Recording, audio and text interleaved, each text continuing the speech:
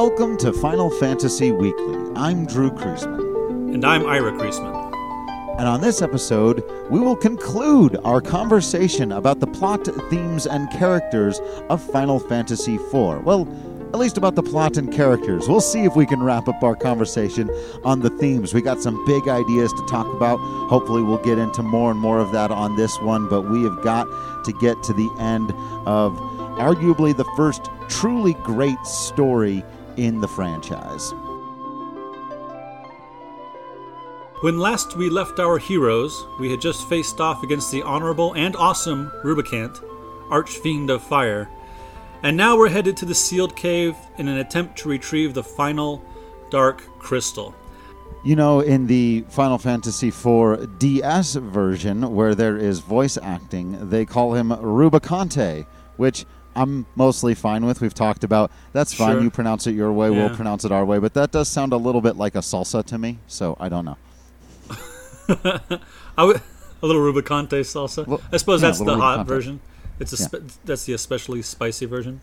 Yeah, actually, maybe that's not so bad. Now, see, you already turned me right back around on it. For a fire fiend, that's a pretty solid pun to strike. So Golbez already has the other 7 crystals. King Giat of the Dwarves thinks that what we need to do now, and our characters agree, is make sure we get our hands on the last crystal behind the sealed cavern. He's fairly certain, Golbez having shown the power he has, that Golbez will be able to break the seal if we don't get to it first. So we take the whatever doodad it is we need to open the cave, we go into the cave, we go through the cave, and the last monster here is a demon wall. And I'm pretty sure this is the first time the demon wall showed up. This frickin' monster, it's one of those fights where there's a time limit, and the wall inches closer and closer, and if you do not defeat the demon wall before it closes in on you, it will squish you and you just lose. I know it shows up again in Final Fantasy 15 in the spoilers, in the World of Ruin. There's one of those caves you're always driving through, one of those tunnels you're always driving through in Final Fantasy 15. If you try to run through there, there's a frickin' demon wall, and I turned around and left very quickly, certain I would be unable to defeat it. It also shows up again in Final Fantasy XII, or I should say prior to that in Final Fantasy XII, there is a demon wall, and I think maybe in the online games, but, you know, it's hard to be conclusive about that. Especially with our inexperience with the online games. Right. So our heroes get to the crystal room before Golbez, and they retrieve the crystal. But then Golbez shows up, and he reasserts his mental dominion over Kain, and forces Kain to hand over the crystal. Yeah, this is a scene that is reminiscent later on with Cloud in a particularly important piece of materia, but yeah, when the guy who you've already been through this dance with the mind control, and he's working through his story of redemption, and while he's still trying to figure that out and get back on everyone's good side, and, you know, our heroes are mostly fine with them, but Edge in particular has been like, I don't know why we trust this guy. We've been through all this stuff. There's always got to be that calling out of the problem. You know, we talked about it in Civil War and Marvel's Civil War. That's an issue when mind control is at stake, and it comes back to bite our heroes. We all love Kain. We all want to love Kain because of going all the way back to that first scene where he sides with Cecil and decides, no, we're leaving the empire of this one, and we're siding with the little girl and the magic people. And so we want to root for this guy, and to watch him turn on his friends again, hand the magical item that leads to ultimate power over to the big scary bad guy. It's heartbreaking. So King Giat thinks now that what we've got to do is we've got to unearth the lunar whale, except it's not on Earth, it's up beneath the ocean. We've got to unocean the legendary lunar whale, a craft that can take us to the moon. Before you do that, there are a couple small things you can do. Well, I say small. There are a couple side missions here you can do. You can make your way to the Sylvan Cave, which has some items if you're interested in that sort of thing. But the storyline part is that Yang, who last we saw in the Tower of Babel sacrificing his life to destroy the supercannon, is in fact alive and well and being taken care of by the Sylphs. And he can be woken if you go and talk to his wife back in Fabul with a frying pan. So there's that. Yeah, I love that. You just smack him upside his head. That'll do the trick. That's a nice little bit of comedy and a little bit of self-satire about the way these RPGs work, and you get the item to wake the person, and that's a fun little twist on it. This time it's not an herb, it's a frying pan. You can make your way to the Cave of Summons, also known as the Feymarch, depending on your version, and this is where Rydia has been living for the last... It's only been, a few weeks or maybe a couple months from our point of view, but it's been years from Rydia's point of view because she has grown from a little girl into a young woman. And this is where you can meet Asura, the queen of the summoned monsters, and Leviathan, the king of the summoned monsters. You can fight and defeat them and get them as spells to summon. And you get some nice little storyline here about how fond they are of Rydia, but she really needs to rejoin the human world. If, in the land of the summons, you picked up the Rat Tail, calling back to Final Fantasy I, you can swap that for Adamantite, and then you can take the Adamantite to the smithy in the Dwarven underworld, to Kokol, the smithy, and he will forge for you the Excalibur. The other little side quest you can do is you can make your way back to Castle Baron. Here you can meet the spirit of King Baron, and if you've gone to the land of the summoned monsters, he will manifest as Odin, and you can fight and defeat King Baron and then summon him as Odin. So we had talked before in our episode about summoned monsters, how sometimes you're summoning the parents, the dead parents of some of our characters. There's Maduin from Final Fantasy VI and Seymour's mother from Final Fantasy X, Anima. Here we have King Baron manifesting as Odin, and we've also got Rydia can summon the Mist Dragon, so she's summoning her dead mother and the foster father of both Kain and Cecil. Heavy stuff. So our heroes need to pursue Golbez, who has opened the way to the moon with the 8 crystals and the Tower of Babel. So they go back to Mysidia, and the elder there takes them to the Tower of Wishes, or the Tower of Prayers, depending upon your version. And from there they are able to summon the Lunar Whale, an airship, but really it's a spaceship. Totally a spaceship. Interesting note on that. One of the reasons why I've learned that they make that translation change is because that they were taking out any direct references to religion in the Super Nintendo version of the game for Western audiences. They were taking out, so like holy was renamed white as a spell. Right. All that kind of stuff was changed, and so that's why it would be wishes instead of prayers. But that's not the biggest point of the thing you just mentioned. You mentioned a spaceship. In the shape of a whale. So we've talked about paradigm shifts in terms of floating continents and in terms of upgrading classes. This paradigm shift is one for the entire franchise, and one that somehow I think some people still to this day are struggling to get over or get with or accept. This is an aesthetic much more associated with science fiction. We now have, as you put it, a spaceship. Why it's in the shape of a whale, Final Fantasy's weird, and we will talk a lot more about that as we move forward here. It does sort of parallel the summon monster Bismarck, which is a giant whale that we would run into a couple times later in later games, and sometimes the Bismarck is a ship of some kind in later games. Right. So, but this is their first real... We talked about it. There's a robot in Final Fantasy I. There are science fiction elements in the second and third games as well. But this was a departure. From here on out, Final Fantasy IV goes from a setting that, other than the fact that there are fleets of airships, is pretty typical or standard. Their own twist on Tolkien-inspired European medieval fantasy. Yeah. And they play with the technology some, and then we mentioned that there were tanks, but a spaceship and the ability to travel. And what happens very soon here now, which is that we will see a planet from outer space and its moon and then travel there. This was not something that was done in fantasy stories at the time. If you consider, Star Wars fantasy, which I for the most part do, but it doesn't, begin with knights and castles and armor and that kind of more traditional setting and then evolve into lasers. Like the lasers are there from the beginning in Star Wars. Right.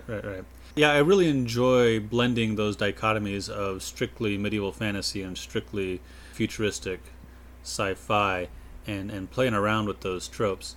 Other stories and games and whatnot do it, but not, I think, to the extent. The Final Fantasy goes all in, whereas some of those others just sort of dabble. And I agree. I think people who have a complaint about this game suddenly going crazy with their space whales need to replay the game understanding the space whale is coming, and we'll be able to see a lot of the foreshadowing that has come not only in this game but in previous games.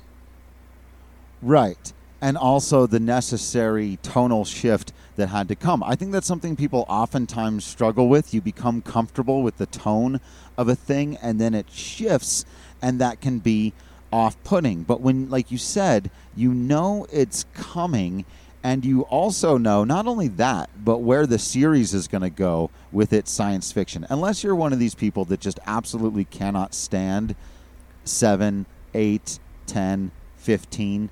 If you need your traditional fantasy, I can understand that. That's the aesthetic you enjoy. But if you're trying to be objective about the quality of the thing, you're supposed to, as we've oftentimes talked about, let it carve out what it is. Judge it for whatever it's trying to be.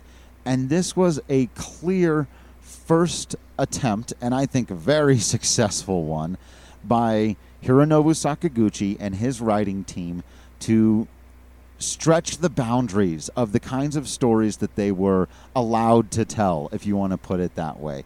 What they could expect from their own audience, how crazy they're allowed to get. I've heard people say this is where the game goes off the rails, but for me, if this is going off the rails, then that is what kind of defines Final Fantasy. You could answer the questions that have been presented up to this point in the story without all of this crazy stuff in the moon. Like, you could have just had a more traditional resolution to all of the conflicts. Golbez getting the crystals could have been just another analogy for a nuclear weapon, and you stop him from doing that. At the end, everyone goes back to their corners. What makes Final Fantasy something special is that it can take you somewhere you've never been before.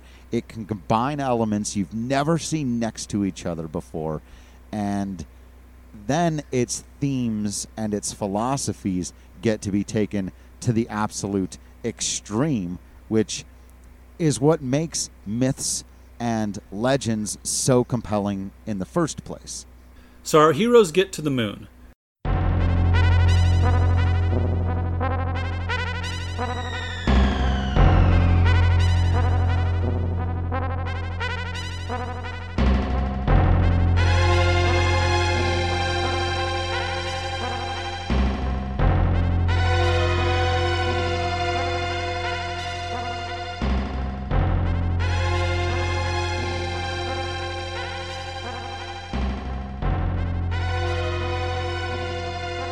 And the first thing we see on the moon is we run into the home of the Hummingway.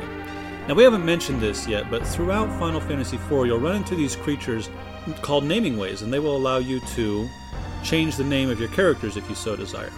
They just look to me in the original Super Nintendo version like strangely shaped people. I didn't realize until later that they were meant to be rabbit people, and that was more strongly defined in the remakes. They were made to more obviously look like rabbit people. That is, as I understand it, a play on the idea that in Japanese folklore there isn't a man in the moon, there's a rabbit in the moon, and he appears to be making, I think using a mortar and pestle, so making some kind of medicine. In any case, there are these rabbit people on the moon. They look kind of like they're Moogle stand-ins, like maybe they didn't think they would be reusing Moogles. So we had the giant beavers in 2, we had the Moogles in 3, and the Hummingway in 4, and then Moogles, of course, would reappear in 6. But they can really only communicate via humming, except for a few others who will sell you items and whatnot. Our heroes make their way through the Lunar Path into the Crystal Palace, and this is where we meet Fusoya, our last player character.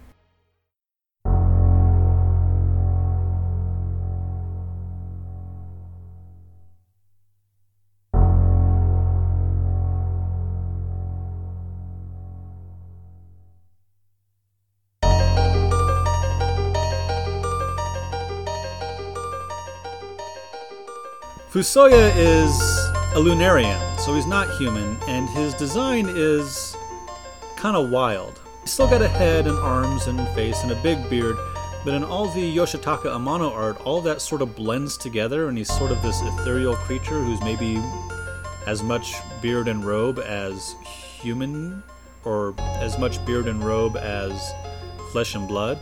And even his sprite has this odd, flowy quality to it. Yeah, I've always really loved this character design. We'll talk about it more when we get to the art section. But if you're going to introduce a main character that you want us to be drawn to this late into things, after we've had a couple of paradigm shifts and we feel like we've got to be closing in on the end of this crazy story, now you introduce a new character, he better be as immediately awesome and compelling as Fusoya is. And he is powerful, too. He casts the biggest spells there are in the game. Yeah, in a way, there's a way to, going back to a past episode, cynically look at him as a replacement for Tella, as the game developers saying, hey, sorry we took away one of your best, most powerful magic users. We'll give you another one for the end of the game. But he's awesome in and of himself, so even if that was the intent, who cares? Fusoya is an awesome character. He is also Mr. Basil Exposition, because he tells you what is going on here. We'll talk again. We've mentioned we're going to do a prophecy episode, and we've talked about our prophesiers in the past, and I'll mention Bugenhagen again, but rarely does your prophesier who gives you all of this exposition join your party. So a mold that Fusoya gets to break, an interesting part of his character. So as I said, Fusoya is a Lunarian. He lives with his fellow Lunarians on the Red Moon, as opposed to the Blue Planet, as they differentiate the world and the moon. And he is watching over his brethren, all of whom are sleeping. He explains that they had come here using the Red Moon as their ship to colonize the Blue Planet, but when they saw that there were people living there, they decided, you know what, that's not cool. However, there was one Lunarian who wanted to wreck the place and remake the planet. It's kind of a Jor-El Zod dichotomy there. His name is Zemus. Everybody else, all the other Lunarians disagreed, and they all went to sleep, and Fusoya is the one watching over them. But Zemus found a way to affect people on the planet. He took over Golbez. He took over his mind, and then through Golbez was able to take over Cain, and was able to instigate the reign of terror of the 4 archfiends. And the plan is to activate the Giant of Babel, which resides in the Tower of Babel. The Giant of Babel is our nuclear weapon analog here. It's going to wipe out the world's population. Fusoya further reveals that his younger brother, Kluya, had gone to the Blue Planet to teach the natives, to help them develop society. So he's sort of our Prometheus figure here. He's bringing civilization to mankind. And in the meantime, he fathers 2 sons, one of whom is Cecil. So now we know that Cecil is half Lunarian. Again, it's a little bit of a crazy story, but puts into full context the arguably most famous scene in the game when Cecil goes from Dark Knight to Paladin, and that dark version of himself and the magic referring to him as son. Why is that happening? Well, Kluya was apparently a part of helping Cecil along this path, knowing that he needed to get to this point. So it always had to come to this crazy story, if you want to call it that.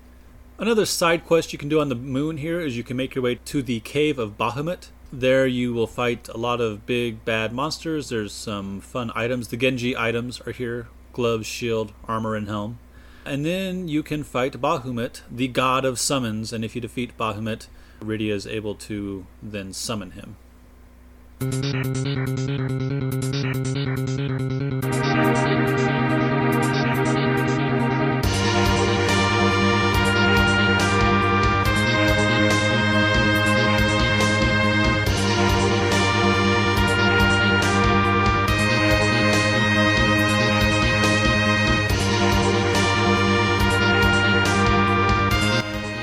So, knowing what is coming for the world, our heroes go back to the Blue Planet, and the Giant of Babel has already been awakened.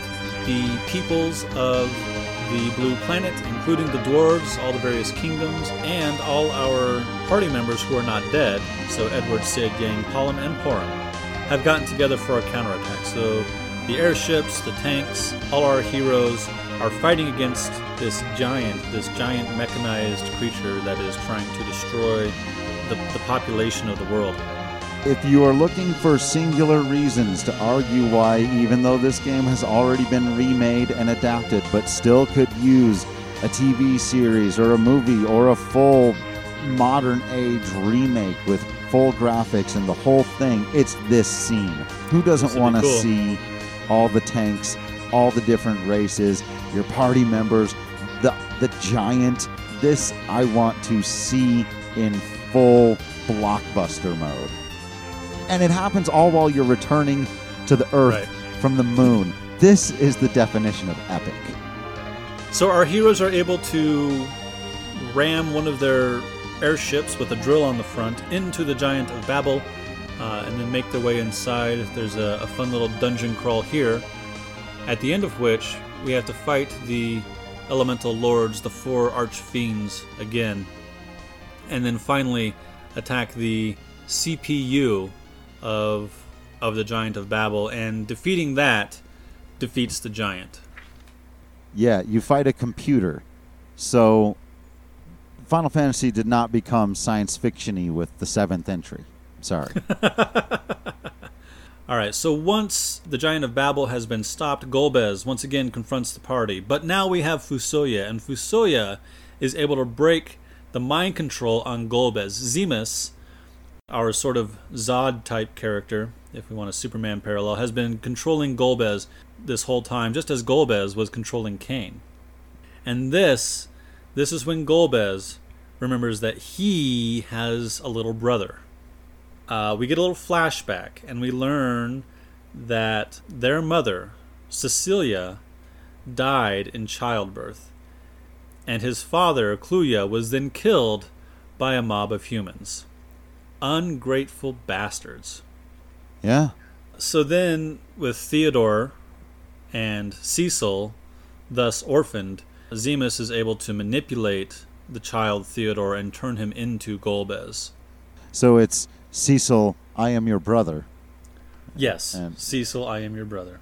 So nice little Star Wars parallel. Family member, Dark Knight, part of the family actually. But additionally, this moment strikes at something because now Cecil has an existential crisis. Not just in recognizing, oh my gosh, I've been fighting my brother this whole time. Because you can maybe get over that pretty quickly, recognizing mind control and all of that. I got over fighting my brother real easily. Not a problem, right? But he recognizes that he very easily could have followed that same path. And we talked about this in Final Fantasy II. This is a much deeper, more nuanced, just straight up question he asks out loud. Could I have been manipulated into doing all of the terrible things that Golbez has done? Was it just that Zemus chose him and not me? We all know he had that dark side of himself that he's still in some ways battling with. And he did, in fact, do some awful things at the ultimate behest of Zemus. Zemus was controlling Golbez, who was controlling the Archfiends. The Archfiend of Water ordered Cecil the Dark Knight to go to Mysidia and steal the crystal. He ordered Cecil and Cain to go to the town of Summoners and commit genocide. So after a fashion, he was manipulated in a similar way.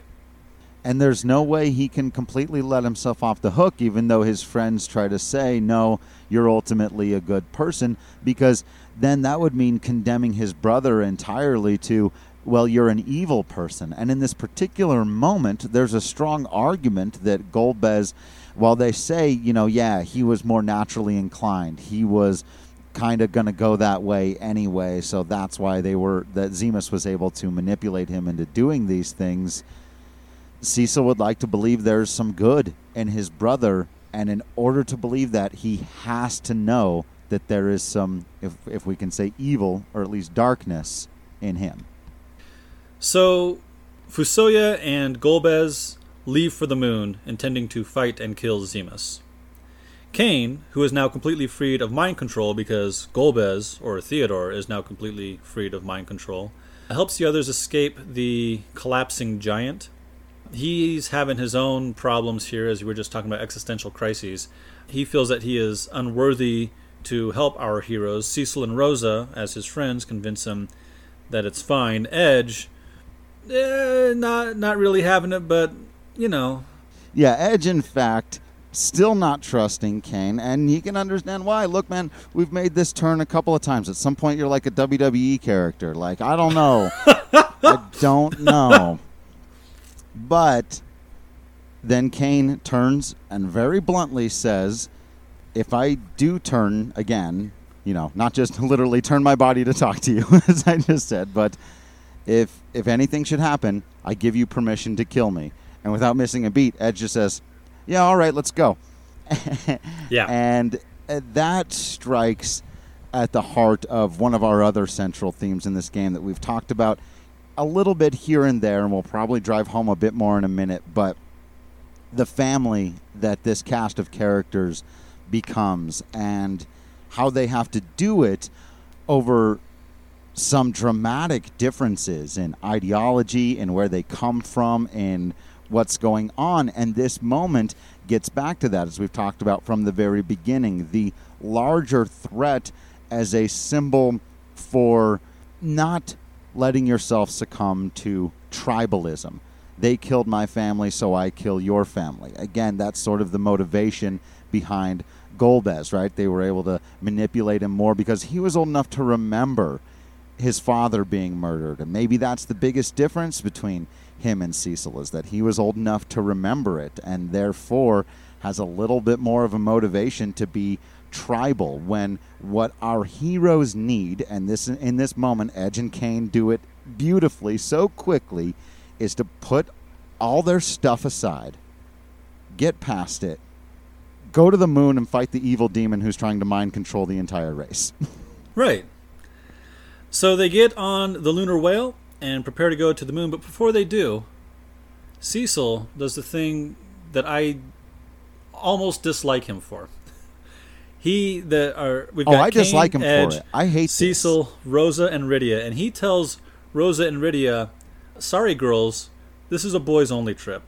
And he makes them leave, and I'm like, fork that guy. Yeah. And we mentioned this a little bit an episode or two ago, I think, that there's some male chauvinism going on in here. But heroes that they are, Rosa and Rydia only pretend to leave because, you know what, we're not going to have this argument with you D-bag, right now. We got to go to the moon, so we're just going to pretend to leave, and then when we get to the moon, surprise, we're heroes too, you putz. Yeah, and to get back to one of our larger themes in the podcast, we've said before, a depiction of a thing is not an endorsement of a thing. I think you could rightfully have criticized this game for being chauvinist if it ended at Cecil saying, no, you can't come, and that was it. The fact that the women do show back up and say, you know, to hell with whatever it is you said, shows to me that they're making a comment on that kind of chauvinism. They're showing that their character, who from that particular time, it would make sense for him to be that way. And we've just got done talking about all the flaws that Cecil still has as a person. He is by no means perfect, but this game is not endorsing those flaws. And Rosa and Rydia show up, and it's an awesome moment. So our heroes get to the moon. They fight through another dungeon, the lunar subterrane, and then they get to the end, and Golbez and Fusoya have already defeated Zemus. So, you know, end of game, roll credits. Yeah. Except, wait! No! Zemus is reborn!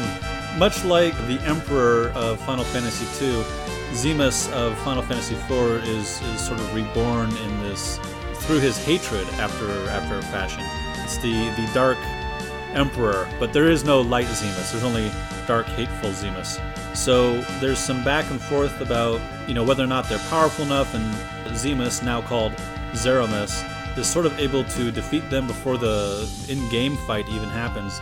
And then we get a really cool scene where the party members who didn't make it, plus the dwarves, plus some of the council women from Troya, plus the Mysidians, are standing at the top of the Tower of Prayers, and through their good vibes, they're able to weaken Zeramus, and then we can have the actual in-game fight.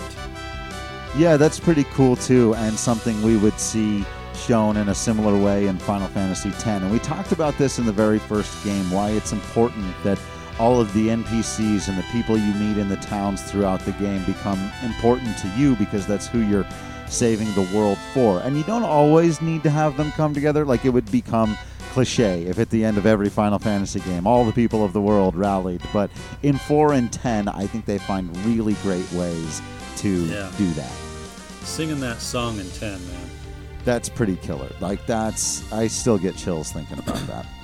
So then our heroes are able to defeat Zeramus, and that is the end of the adventure part. There is a nice little... There are some optional dungeons that have some minor storyline impact, so I'll just mention them briefly. In the original game, you could only take those 5 we've already mentioned. In the Game Boy Advance version, you can go back and take other characters, and when you do, there's an extra dungeon on the moon where each character gets their own little trial where you can get even better weapons to fight an even bigger optional boss later. And Mount Ordeals gets another secondary thing that you can go to and get some extra gear. Both of which are, fun little additions, but not really storyline relevant. The end of the story involves everyone going home, and not going back to their corners necessarily, but going back to their individual kingdoms and basically taking over. Fusoya and Golbez decide that they're going to watch over the Lunarians and that the Red Moon's going to go away. Cecil does forgive Golbez for his crimes and refers to him as his brother, which is nice. Everyone else goes back to the Blue Planet. The Moon heads off into space. Edward becomes the king of Damcyan. Edge becomes the king of Eblan. Yang and his wife Sheila become the new king and queen of Fabul. Kain does not become the king of anything. Instead, he sort of self-exiles. He goes to Mount Ordeals to train to become even more awesome. And then we have Cecil and Rosa's wedding. And this is the last shot. Cecil and Rosa become the king and queen of Baron. And in the DS version, Cid crowns Cecil king, which is interesting to me because in real life, the crowning of kings was usually done by a religious person. For really important kings and queens, it would be the Pope. In Lord of the Rings, it's Gandalf who crowns Aragorn. So it's the Pope or Gandalf the White, but no, for the King of Baron, it's the head mechanic. So does that mean that the Fleet Master of Baron is a stand-in for religion? Is science a stand-in for religion in Baron? I think that's a perfect symbol to finish on, that this whole game has been about a transition from a society built on faith and belief and magic and superstition to one that's going to be built on science and reason. Now, it's obviously a world where monsters and magic actually exist, so you're not going to get rid of those things.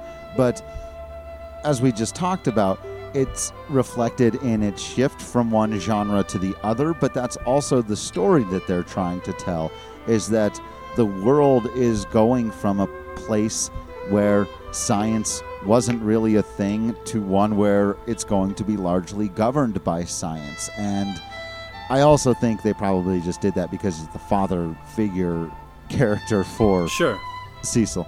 But yeah, I do think his role as the engineer is important, and that is one of the central themes of the game. So how about some big ideas? We've talked a lot already about coming together to face a bigger threat.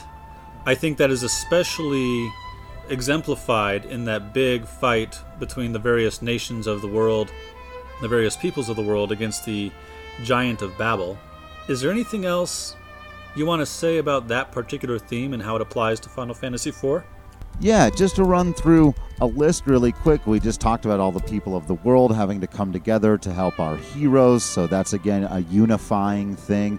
You talk about Rosa having to team up with all of these crazy people, some of whom have tried to kill her at different points throughout the plot.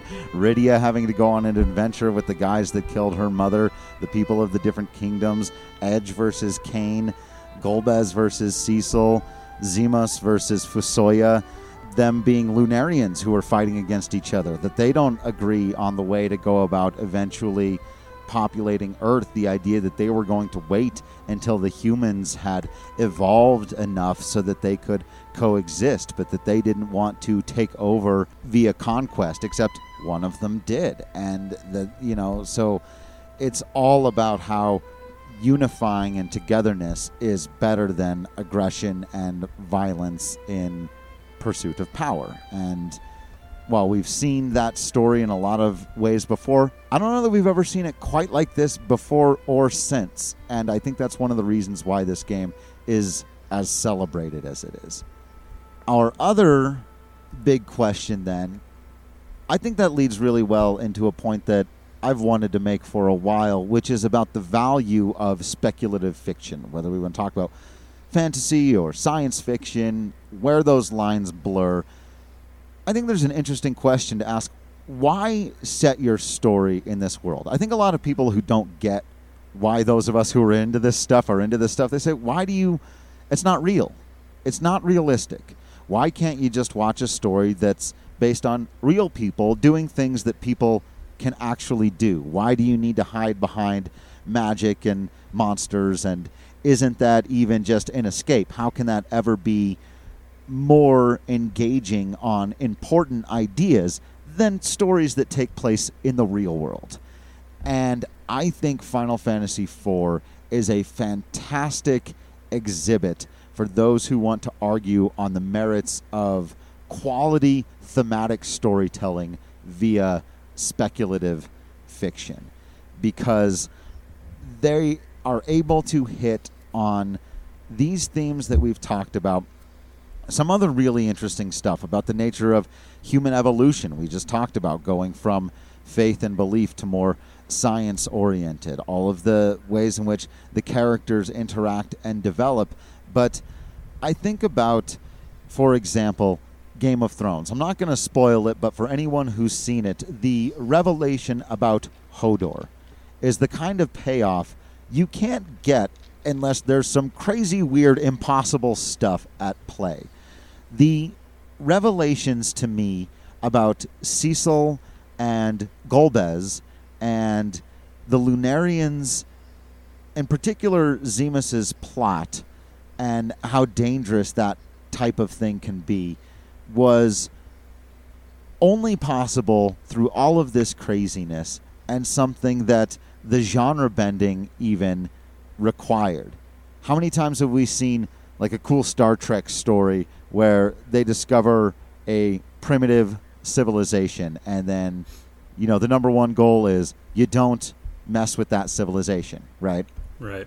In this world, first, we become deeply attached to that civilization, to that world, to their ideas, their customs, their way of life, and then we recognize that they are seen as but a speck of dust, a tiny plot point for this grand Zemus character.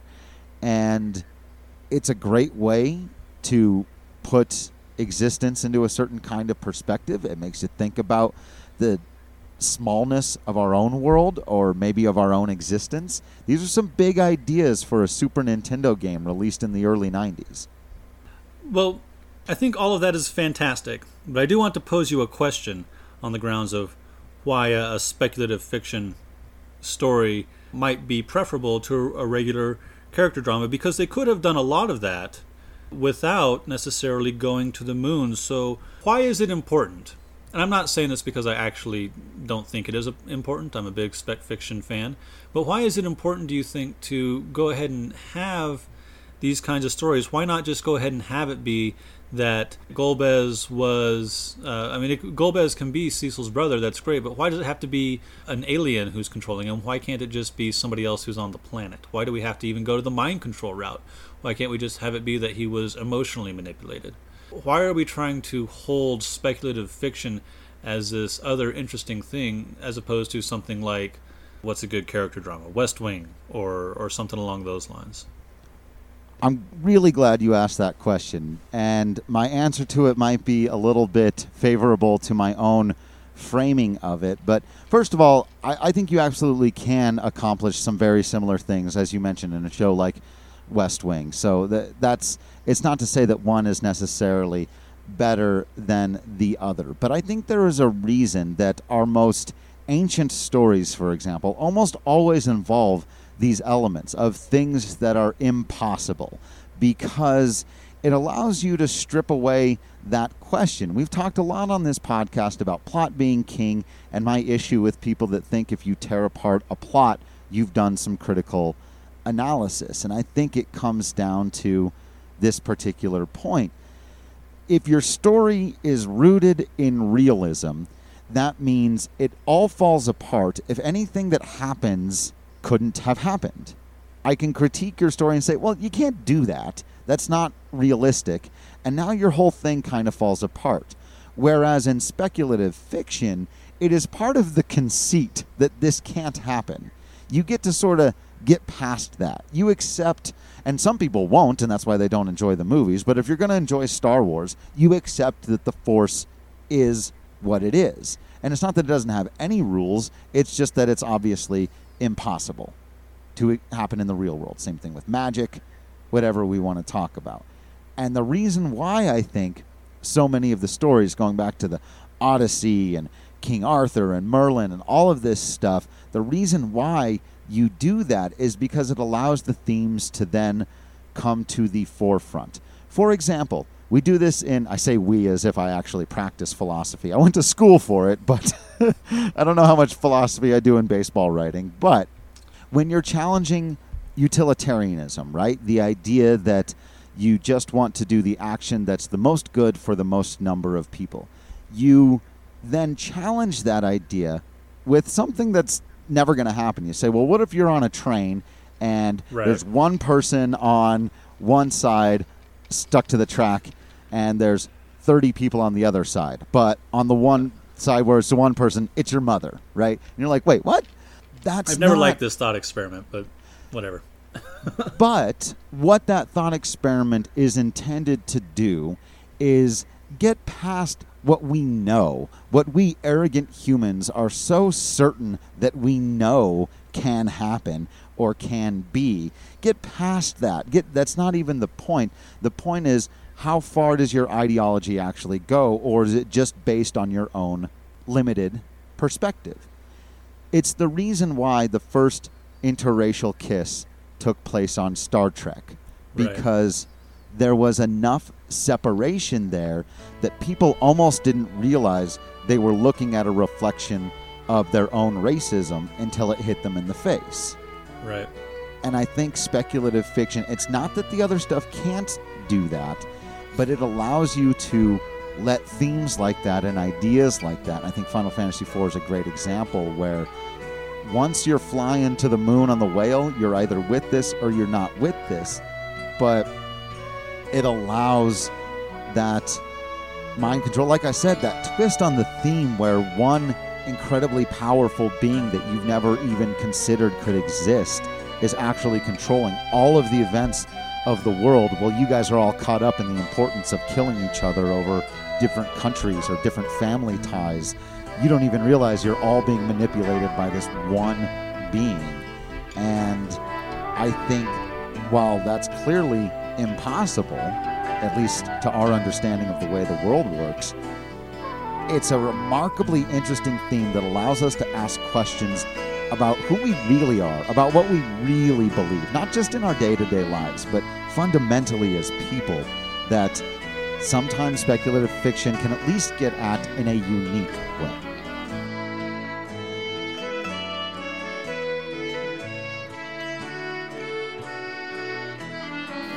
That's it for this episode. Thanks for listening, and thank you to everyone who's reached out to us. Feel free to let us know what we missed, got wrong, or should have mentioned. You can follow us on Facebook and Twitter at FFWeeklyPod, or you can email us at FinalFantasyWeekly@gmail.com. Join us next time when we color with water rename characters, and actively time battles.